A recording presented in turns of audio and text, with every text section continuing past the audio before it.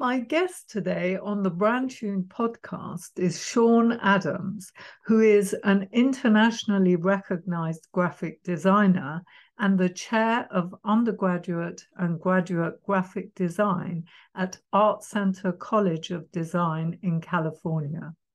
He is the author of multiple best-selling books, including The Designer's Dictionary of Color and How Design Makes Us Think. Adams is an on-screen instructor for LinkedIn Learning and contributor to Design Observer.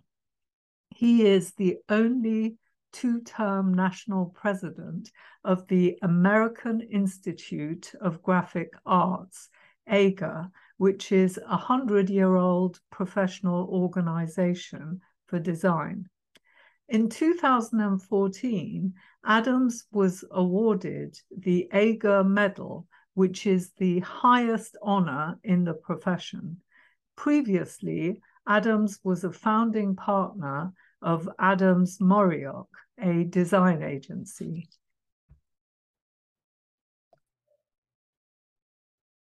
Sean, welcome to the Brand Tune podcast. I'm delighted that you agreed to start this interview by delivering a 10-minute mini masterclass. I understand it's on how to succeed with identities without really trying. Yes, absolutely, Sharon. Thank you so much for having me. It's a pleasure to be here, although I wish I could be there in person with you. It'd be a far more fun trip. But yes, I actually thought I'd start off with just a really brief overview of identity design, and not only for us as designers, but for those of us that are working as clients, to understand sort of the process and what works and what doesn't, and why we sometimes make the choices that we do. So it's less of a fuzzy, magical, mystical trip that we're on, and something more realistic. Yeah, it would be lovely to demystify it. Yeah. So let me share my screen and let me enable you to do that. Sorry. No problem. You're far ahead of me if you can figure out how to do it. Yeah, you should be able to share your screen now. Okay, perfect. So now theoretically, you should have the correct slide, right? How to succeed with identities. Yeah. Good. Okay. Now let me go through this briefly. And of course, you know, in real life, this would take 14 weeks at a normal course with us at Art Center. We're going to pretend, as you'd mentioned, let's presume the research and strategy are all done, that we've done this part of it already. We're ready to start making form at this point. Yeah. So we've already looked at the brand as a whole. We've understood like all of the pieces come together. It's not just the identity that is reinforcing the message. We've looked at all of the points of contact so that we know that whatever we make is going to have to work in print or in a tiny pixel on social media, that we understand the issues that are involved with just the technical part of this. And we know who our audience is. Clients tend to love to say, my audience is everybody, which is a rather broad statement, and tends to, include people probably not part of your audience. So it's good to really know, like, who's my core audience and work out from there, because then I know who I'm talking to and how to communicate to them. Yeah. We've also looked at the competition, so we understand who is our direct competition and who's the primary and secondary, and maybe in 5 years, who's that going to be, and really what's making our brand unique. Now, one thing I always do with all of my clients is really make them button down several attributes so that it's not just this fuzzy, I think we're about X. Tell me, boil this down. And sometimes this takes a good month of back and forth because everyone starts off with, oh, our attribute is quality and excellence. Okay, who isn't? Could we please, just like find something a little bit more specific? So once we've gotten there, we have something to work with. I also go over my rules of identity design with my clients. I find that they, you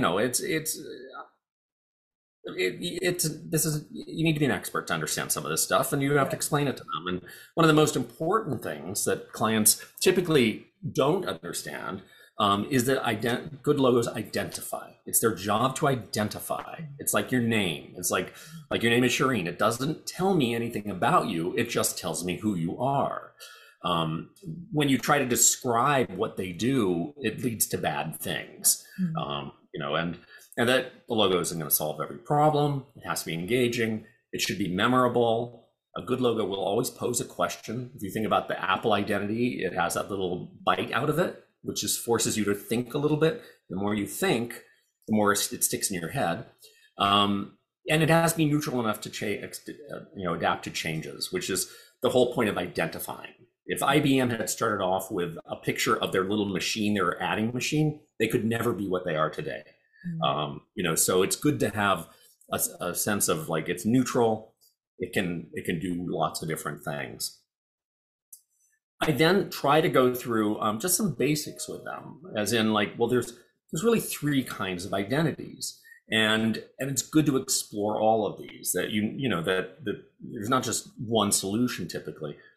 So there's the word mark, which is the name, put into some sort of letter forms that are proprietary. A monogram, like IBM, which is International Business Machines, or symbol, like the CBSI, when CBS switched from radio to television and wanted to make sure people understood it's visual now. You can see things. A word mark can encompass a lot. Just the word mark Disney, we have emotional responses to it, and it does a great job of being clearly understandable immedately. I know what that is. The downside with a word mark is that it's maybe not as universal. That Disney will sort of work everywhere, but if another a less global brand might have trouble in Korea, or somewhere where the letter forms are completely different.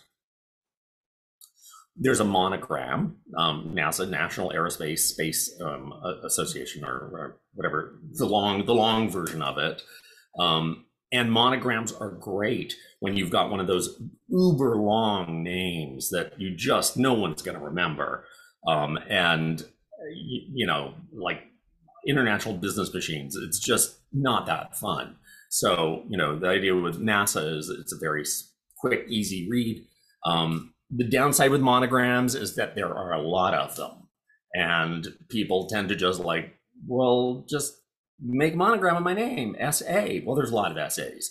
So it's a little hard to own that, and take some time. And there's a symbol, so there's a symbol like British Rail. It's like, I understand that means something. Now, you understand that's British Rail, and I understand it's British Rail, but without repeated exposure to that symbol, it may be unclear what it is.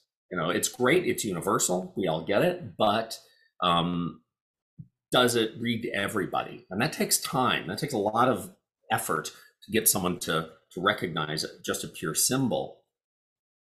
The logo or the lockup is usually a word mark connected with that symbol. So the CBSI with the CBS Firmandito, which is their typeface, combined make the CBS logo. Or the Apple computer, this is the old Apple logo, and they ran with that word underneath that logo for a good 25 years. So for 25 years, they're pounding that connection into us. Now it's gone far enough along that they can move the word and we still know what it means. McDonald's just did the same thing. They just removed McDonald's from their golden arches, and now it's just the arches, because they've got enough equity in that identity at this point to be able to pull that off. Now, the process is the part that I really like to take my clients along with. I don't like the idea of I'm working off by myself doing some magic thing, and then I reveal my wonder. I want them to be part of this. It's collaborative. They're going to know their business better than I ever will. I can point out some things I might see from the outside, but it's their business. They know things intuitively I may not know. And it's good to, incorporate that. Now, almost every project I've started with, someone has walked in with a really bad logo idea. Like, they're just immediately like, hey, what if we did X? And you're like, how do I get around this? Now, one of the things that I find that clients do, and a lot of designers too, is they just jump immediately to what everyone else is doing. So showing them that really helps clarify the issue. So for example, this was a board that I made for an identity system for a library foundation. And, initially they were like, oh, well, we can have books or a tree. And I'm like, there's a lot of books and trees out there. Let's really look at that, because if you want to stand out, you're going to have to actually maybe go away from what everyone else is doing. And that is the point, is to be proprietary and stand out, not blend in any way. And then one of my personal pet peeves are these logos with people. They drive me to madness. They're like 50% of the people I work with are at some point saying, what if there's a logo of people like this? And like, why? Like, why? And there's so many bad logos of these strange, shadow people that are out there. And so again, I try to show them these are not logos, these are illustrations. These are really just cute drawings of something. And if you use people, you're opening yourself up to all kinds of misinterpretations.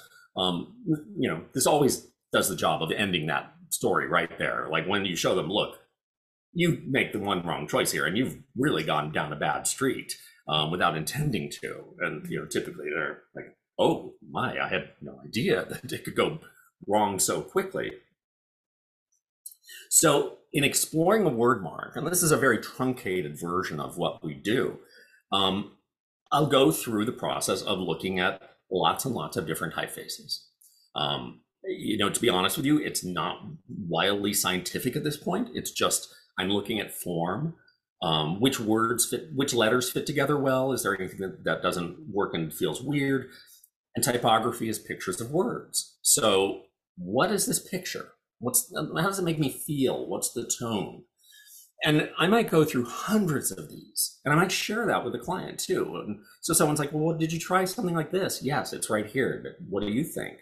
And then I can narrow it down, from, okay, I've decided I like this letter form's the best, but how can I make that proprietary?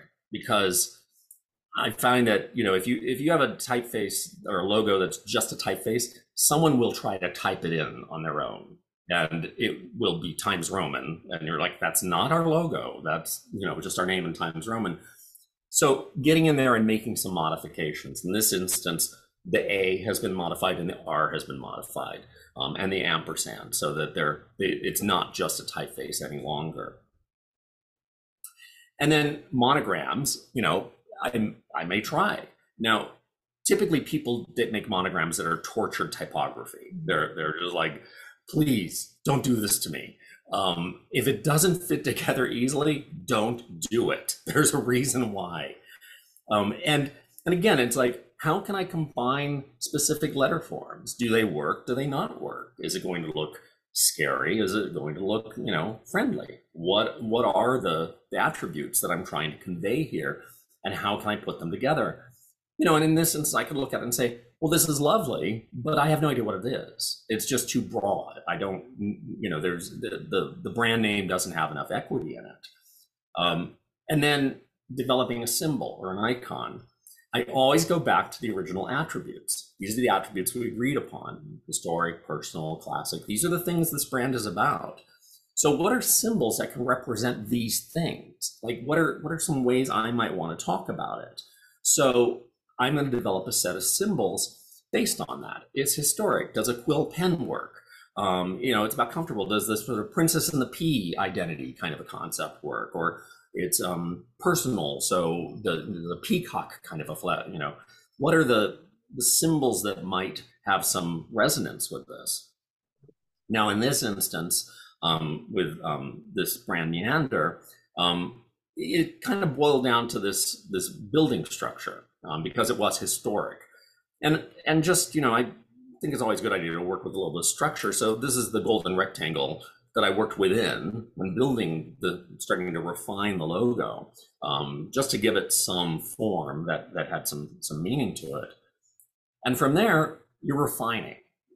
At that point, I'm taking all of my different icons, or the ones that I like the best, and combining them with the different typefaces that I like the best. that seem to convey the best message.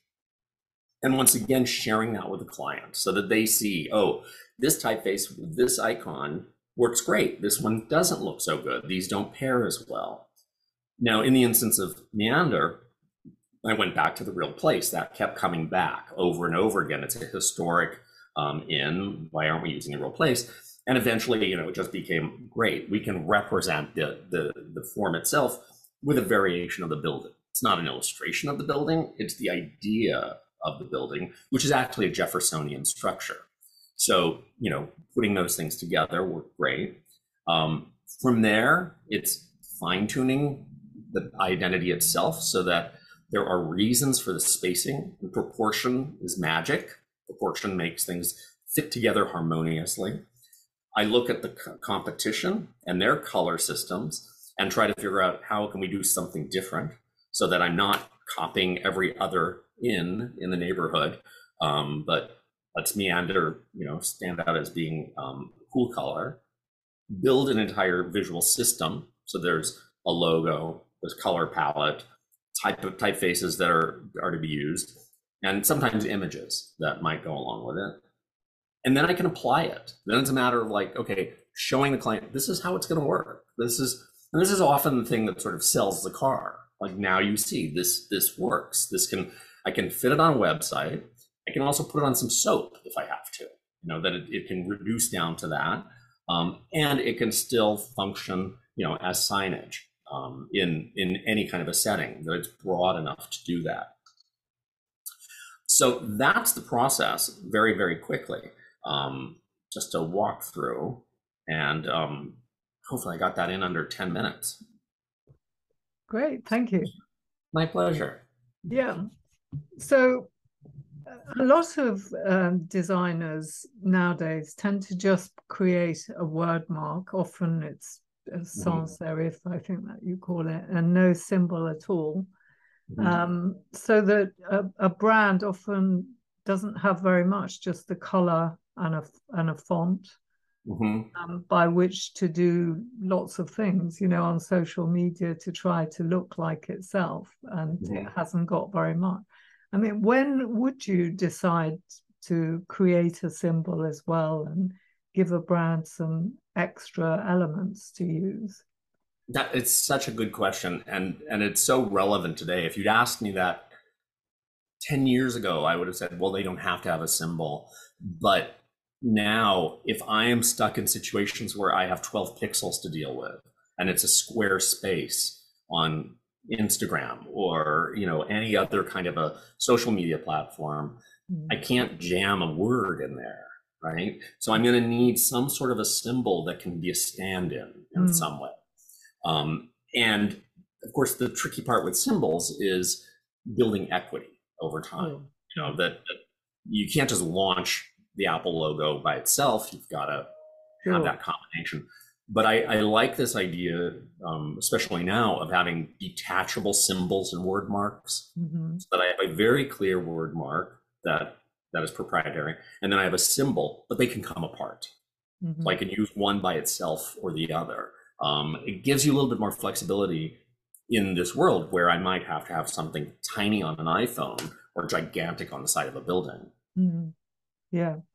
Well, often all these elements like colors, symbols, sounds, are protectable ultimately as intellectual property. So, I mean, I believe that you shouldn't create things without knowing how you're going to be able to protect it. Fantastic point. Yes. But often designers are not trained at all in intellectual property, and they tend to create and then leave it to the client to protect it. So the two are quite divorced from each other, which can cause problems sometimes, Yeah, absolutely. I find that, I always work with an intellectual property attorney to help first do a search. Like if I'm working on an identity, I was like, I can't be alone responsible for tracking down something that may be infringing. I'd like to know, or there's a logo out there that looks identical to that already. And And one little trick, and since you're a solicitor, you know this already, but in my contracts, I make it very clear that the client has the final responsibility to Sure. to determine any violations of infringements, because I do not have the enormous resources Yeah. that someone like Disney might have to No, track you them shouldn't down. need to, but the point is more that there's an ownability question and then there's the availability. So Mhm. obviously for availability, you need somebody to do the search, but you can also do some yourself, but you can put the onus on the client. But the ownability aspect is something maybe that I think designers would do well to learn IP to understand more Yeah, about. And I'm just absolutely. wondering whether your college teaches IP to, as part of, presumably people take an option like brand identity. Mhm. Is it taught as part of that at all or not? I guess not, but No, it is actually. is it? It's Yeah. as complicated as it is, and I would love to say, oh, IP law, it's simple. No, it's not. It's obviously like very complicated and subjective. Yeah. And no, in our branding courses, it's definitely part of it. Like we actually do have an IP attorney come in and do a lecture and talk about the issues involved, and then before they graduate, every student has to go through Business 101. And in Business 101, I think we spent a good 4 weeks on intellectual property issues. Oh, Um, good. Hmm. Mostly, strangely enough, it's actually the reverse. You would think that students are infringing left and right. And of course, they do at times, they have no idea. But often they'll claim ownership of something that can't be claimed. Yeah. Like, oh, I have a blue square. I did it. It's mine. Yeah, Yeah. good luck with that. That's a lot. There, you can't forbid anyone from using blue squares for the rest of history, right? Yeah. So that becomes, they understand, oh, that's not actually a copyrightable form, or it's Yeah. copyrighted, but that's Yeah. not, I can't own that. It's Yeah. too broad. Yeah. Actually, that um, reminds me. In design, you're looking for cues that are well known Mhm. to symbolize something. So if you're trying to explain wheat or cereal, you Mhm. might well go for yellow to denote that. Right. Is that right? But that actually means it's not going to be ownable. So there's a tension between what you're trying to do as a designer and what you actually need to do to be able to have an ownable color, which is Mhm. not to use that yellow. So how do you navigate that? Mm. It's one of those big problems as a designer that you have to face, and there's times when it's simply undeniable. You cannot get around it. Mm. For example, I did an identity for a theater. It was a Roy and Disney CalArts theater. The acronym was Red Cat. Well, I Mhm. had to use red. It sort of goes without saying. You're going to have to use Yeah. some shade of red. But at the same time, sometimes those rules need to be broken. So, Mm. for example, Wells Fargo Bank is red and yellow. That's their brand colors. Before they did that, red was completely verboten in any financial institution. Mhm. You could not use red. It meant you're in the red. Yeah. So it was like everything had to be blue or green. Like that was it. And Yeah. they rightly said, let's challenge that and own it. And they were able to. And it was turned out, well, that was sort of a silly rule. But they made that leap. But of course, there are those times when you're like, it is what it is. I can't. You don't want an identity to ever feel forced. Mm. Like you're jamming some idea in there that won't work. And in those cases, I remind people of identities that are so simple they're almost not ownable. Mm. H&R Block, I think, for example, has a green square. That's not ownable. Mm. The world it lives in is ownable. Yeah. So, what kind of images I use, what Mm. kind of form and shape and colors are part of the system, Mm. those start to actually tell the bigger story and can carry more ownership as a Mm. whole. Yeah. Um, when do you think it's ever appropriate to completely redesign the visual identity, like this design you showed, when would it be appropriate for, say, a new designer coming along to decide, actually, I want to change everything?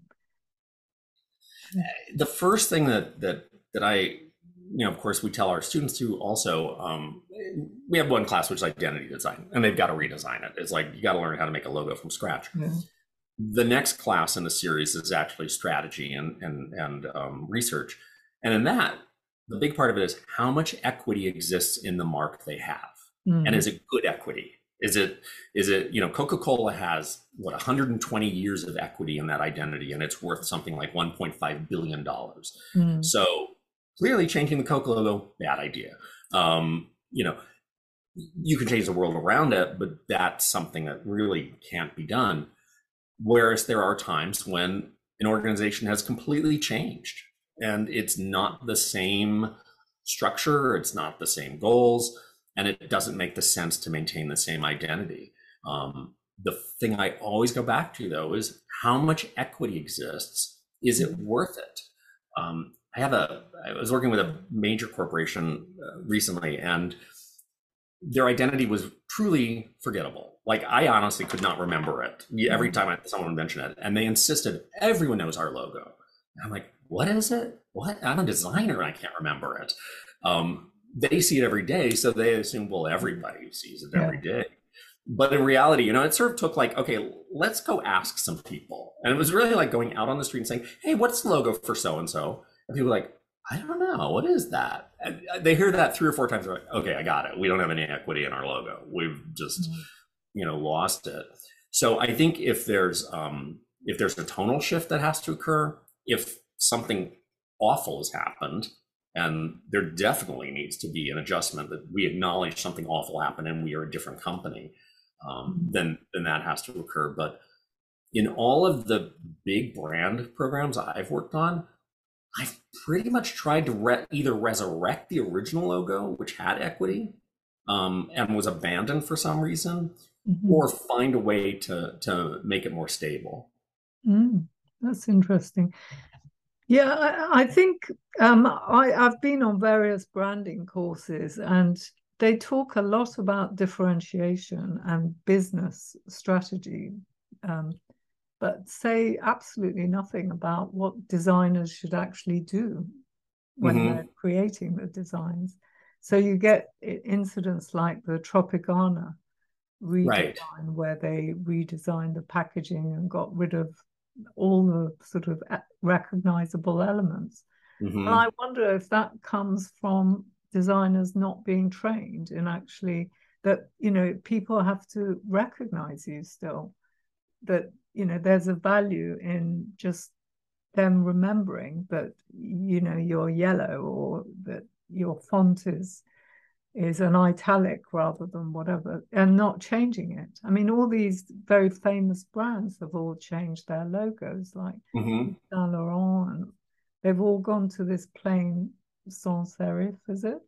Yeah, believe me, I've had some of my identities changed, and I'm like, why did they change it? It was fine. It had equity. And in a couple of instances, they actually went back. They realized it just did not work. And okay, that was a failure. Let's go back to the original. I wish more designers spent more time actually thinking about the business goals and the audience perception, as opposed to, can I make something neat? Like, can I make something really cool? And of course, as form makers, we love to do that. That's great, right? But unfortunately, that's, in some ways, it's like going to the doctor and the doctor tells you, okay, God forbid you have cancer, right? And you just keep saying, oh, no, I'm just going to do nose job. That's all I need. Forget the rest. Well, the problem's systemic and probably bigger than just the logo. And trying to make a groovy new logo is not going to solve the bigger problems. Understanding those and then saying, okay, here's the biggest problem. You have terrible customer service. How can we adjust that? And how can I communicate? And that probably has nothing to do with the logo. It's probably has to do with, like, well, what's the message we're putting out there and how do we change it? Yeah. And would you actually go to the customers, the target customers, to see if they like the logo? I mean, with this design you showed, or do you just show it to the client, and if the client likes it, then that's fine? Or how do you go about finalizing your choice? It's a lot of that also depends on the size of the client. Mm-hmm. In this instance, Meander is a small inn and hotel, and Yeah. there's with them it was very specific. They were the client. They knew the brand, and of course, we did have like a little dinner where we sort of previewed it and just to get people's reactions, but certainly a larger identity. I did the identity, the most recent one for Disney XD, which is a television channel, a network. And with that, there was focus group testing for 2 months of bringing in groups of like 12-year-old boys and asking them, what do you think? What do you think about this color system? What do you think about that color system? And getting their responses. Now, in that instance, I actually found that the person leading the focus groups had more sway than anyone in the room and could push things in the direction that maybe was not as objective as it could have been. And but in the end, the focus group did actually help for more to reinforce to the client that is the right choice. That is the response we're looking for. Yeah. I find it as a client of designers very difficult to be able to know why they've actually made the choices they've made. In my very first visual identity, they gave me all those different fonts, like you showed, hundreds and hundreds, and I just liked one, and I said, "Oh, that one's good," and then they worked on that. Is it a matter of what the client's taste is, or why choose one rather than another font? Well, I mean, that's why I really hammer on those attributes, that before anything is made visually, before anyone does any sketching, before anyone tries anything, you work out what are those 6 or 7 words that define us. What are they? Now, then I can actually show you, okay, here's 5 typefaces. If this clearly is too clinical is not one of our attributes. This one is historical, and that is one of our attributes. This one is too contemporary, and that's what we're trying, So then at least the client has rational reasons, and you as a designer actually are making rational choices, not just like, what's the groovy typeface du jour? It's like, well, this is something we are trying to communicate. And I mean, I have had instances where I've shown an identity to clients and they've said, oh, I don't like it. And you've said, okay, we'll explain, because these are the attributes that we worked on. Which one does it not hit? And they'll look at it and say, well, it does hit all of them, actually. And like, okay, well, why don't you like it? Is there still something inherently they're responding to? Because maybe there is something there. Like if you're not responding and it's your company, is there something you're not telling me? Like, is there an attribute we have not discovered yet? Right. And do they need to be adjusted? Or, in that instance, the client did look at all of them and in the end said, well, my husband didn't like that blue. And I'm like, well, does that invalidate any of these? No, it doesn't. That's the right choice. Now it became more of a logical, rational choice, not a, well, I took it home and it looked bad in the light. Yeah. That's interesting. So how can one tell whether the designer is good or not? I mean, how would you know whether you've got a designer who's talented or not talented? Thinking it through. The first thing is, what you respond to, right? Like you are going to have a specific set of ideas that you look at and say, gee, I like that, or I don't like that. And that's important. And designers are not interchangeable cogs. They are people with life experiences, and that experience creates a vision that is in their work, like it or not. They're going to have a vision of some sort. Finding someone that's like-minded is really important. That you're like, yeah, that person shares my sensibilities. Like I'd like to think my sensibilities tend to be towards, I like things honest and straightforward. I like things to be legible and understandable. someone who wants something avant-garde and oblique will hopefully never come to me. They'll just be unhappy. So finding someone who, yeah, that I share that I like their stuff. And then if they're asking you the right questions, like, the time to run for the door is when someone is like immediately sitting with you and you're trying to explain your company and or your organization, and they're like, it could be a tree. And they're like, okay, you don't even know who I'm talking to yet. Yeah. Like, you need to ask me, like, what am I about? Where am I trying to go? Why am I unique? Who's my competition? It's a great opportunity for most people to actually really think about their own organization or company and separate it, because we're always in so much of a process of doing business. We don't have time to stop and think, what does make me unique? Yeah. Like, why am I better than Betty down the street? What do I make? What's my product better or different? And how can I work on that? Yeah. And then how do you choose the color? Apart from being different to competitors. Well, color, I mean, Shireen, that is such a loaded question. I would love to say, in a perfect world, we go to the attributes and people are like, yes, this, that equals red, or that equals orange, or whatever it is. Color is so subjective. Like, for all I know, you were locked in an orange closet as a child, and you're never going to accept orange no matter what.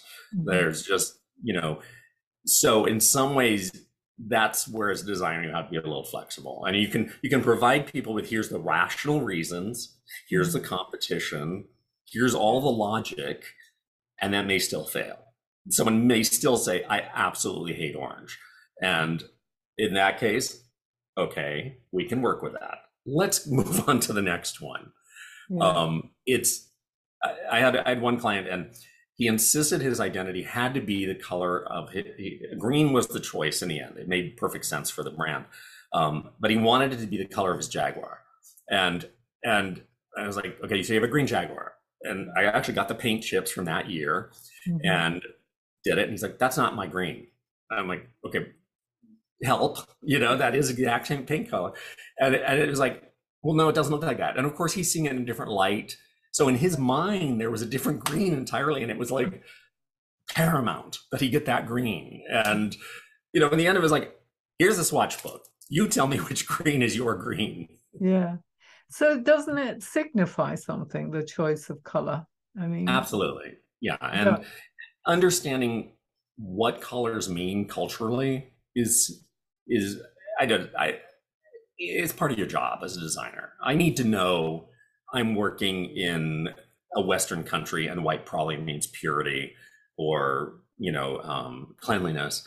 Or if I'm working in an Asian country, it might mean death. I need to be aware of those differences. I had a friend who was working on Japan Airlines, and she said at one point they made a presentation of the latest identity, and everyone in the room stood up and left angrily. And later on, someone said, that's a Chinese red. That's not the Japanese red. And it was, so understanding culturally, what are these associations? What do they mean? What do they have to that?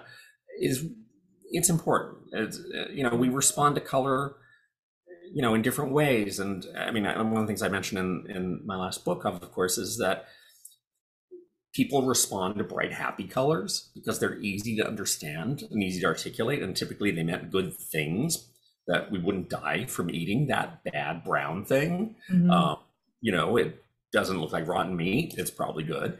But there are times when something more complex does make better sense. I think a Land Rover in bright red is, I'm sure someone might like that, but it seems, rather to be going against the brand, where something like a more complex avocado green is probably a better choice. That I would expect that. It would feel more like, oh, I could take that on safari. It'd be perfect.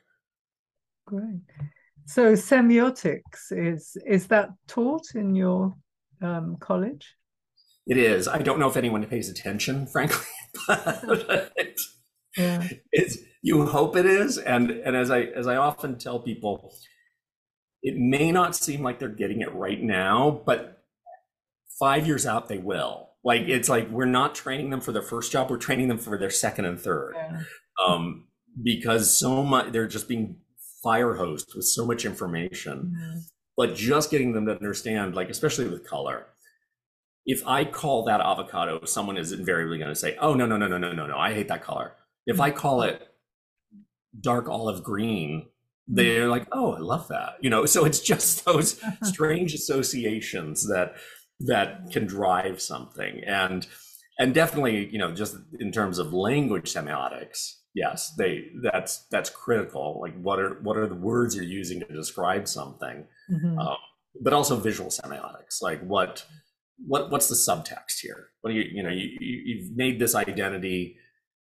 Is there a subtext here, like that maybe you're not aware of? And that's, I think, where a little bit we start tipping into the world of responsibility, of designers' responsibility culturally, that what we make is public, what we produce goes out there and has a public voice. Knowing we're doing no harm is a really good thing to know. Right.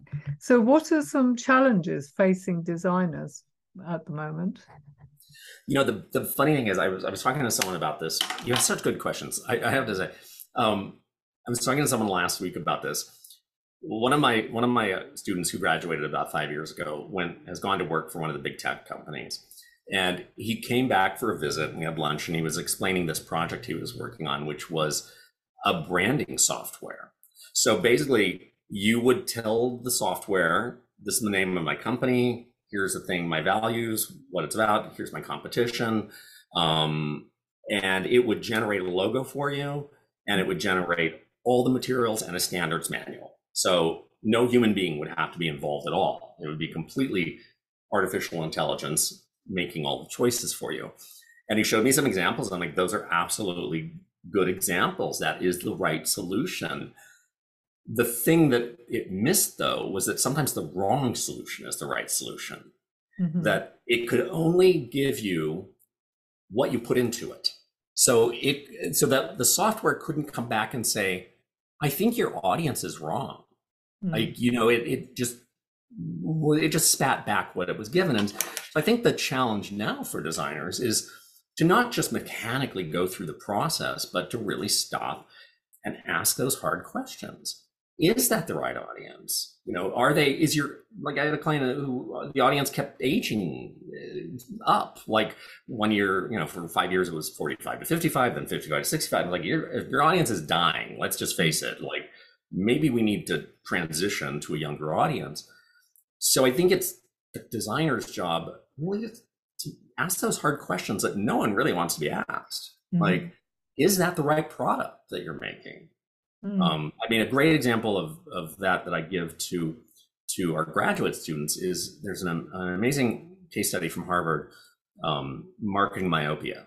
And Marketing Myopia talked about the railroad industry in the 1800s, and the railroad industry was king. Obviously, the Vanderbilts, the Rockefellers, they made their fortune. By the 1930s, they were basically out of business because air travel had taken over. Now, if the railroad companies had not defined themselves as railroad companies, but as travel or transportation companies, they could have made that transition. Yeah. But they were so singularly focused. So often I think it's our job as a designer to say, okay, are you more than what you say you are? Let's really dig into this and get to the bigger picture and solve that. And artificial intelligence can't do that. It's not, as of now, until it becomes sentient, I imagine. But, so I think that's our biggest challenge, is not knowing how to make things lovely, but how to ask the right questions and how to challenge when needs to be challenged. Yeah.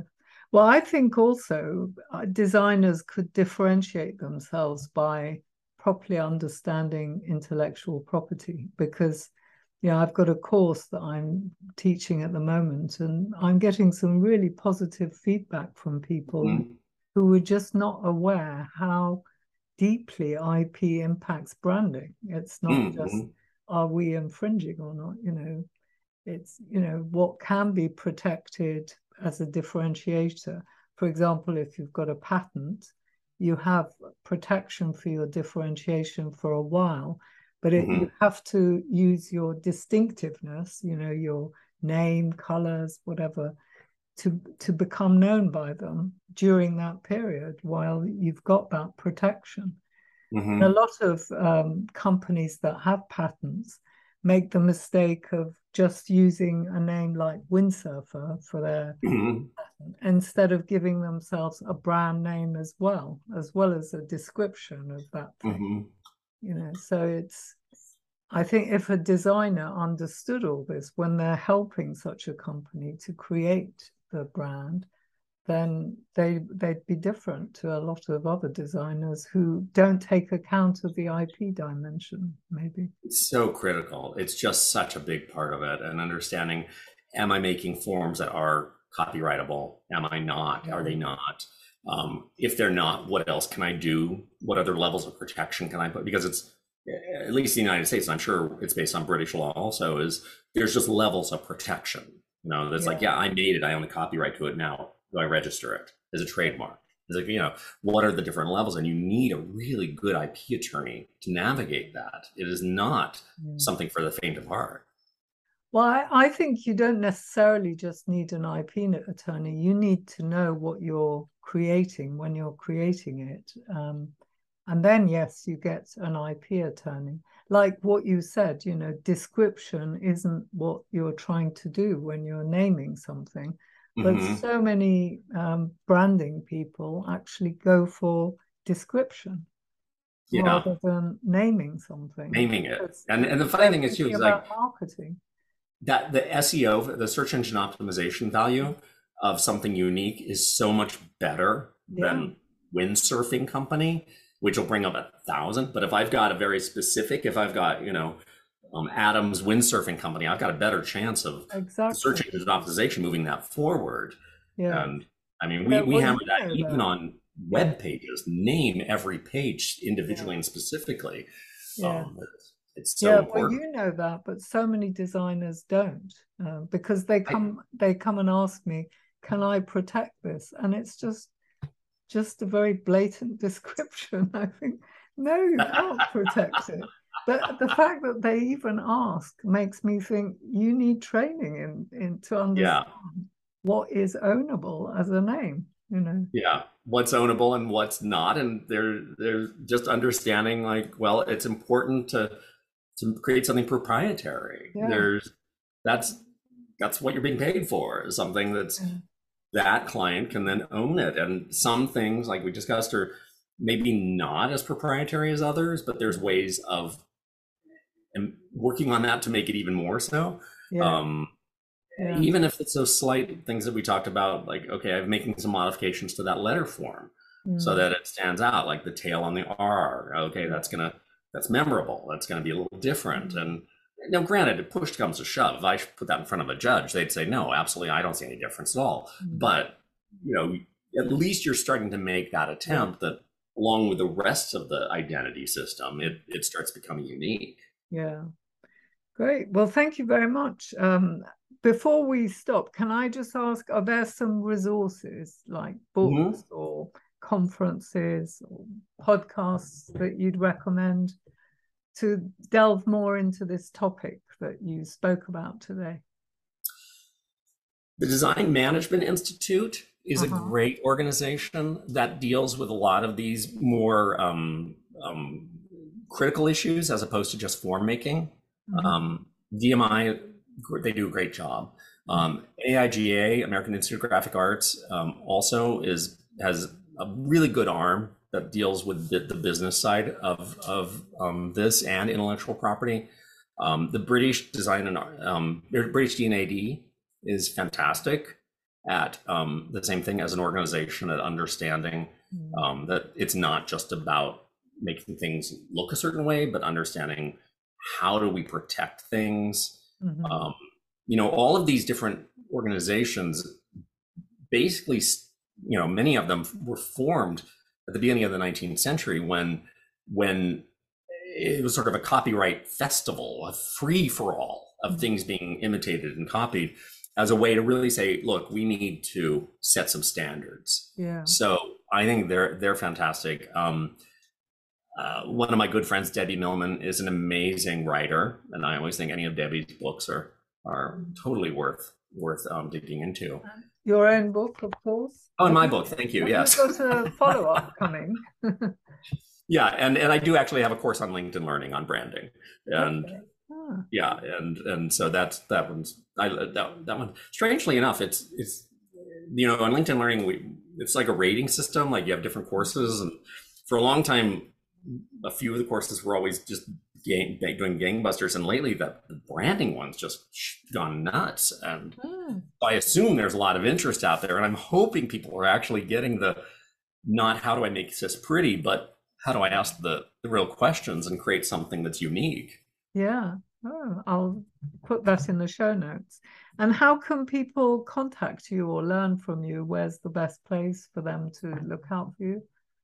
You can find my own website, www.seanadams.design is a good place to go. Artcenter.edu is another place where you can find me. And Amazon, of course. I think I have something like 8 books at this point. So they're still all in print. And, Wow. I do like that. The one that we talked about, I think that would be really relevant is the Designer's Dictionary of Color. And that one I really did try to tackle, okay, what are some of the emotional issues connected with color and the cultural issues, and how do we work with those? Oh, okay. We'll write it in the show notes. Great. Yeah, Well, thank thank you you. very much indeed, Sean. My pleasure. And someday I hope to visit. Like I told you in my email, it's one of my places I've always wanted to go. So you're Oh, lucky to live. well, look me up if you do come. I will. I'll come to Hastings to do my historical tour and come to see you too. Thank you very much. My Bye. pleasure. Thank you, Shireen. Thank you.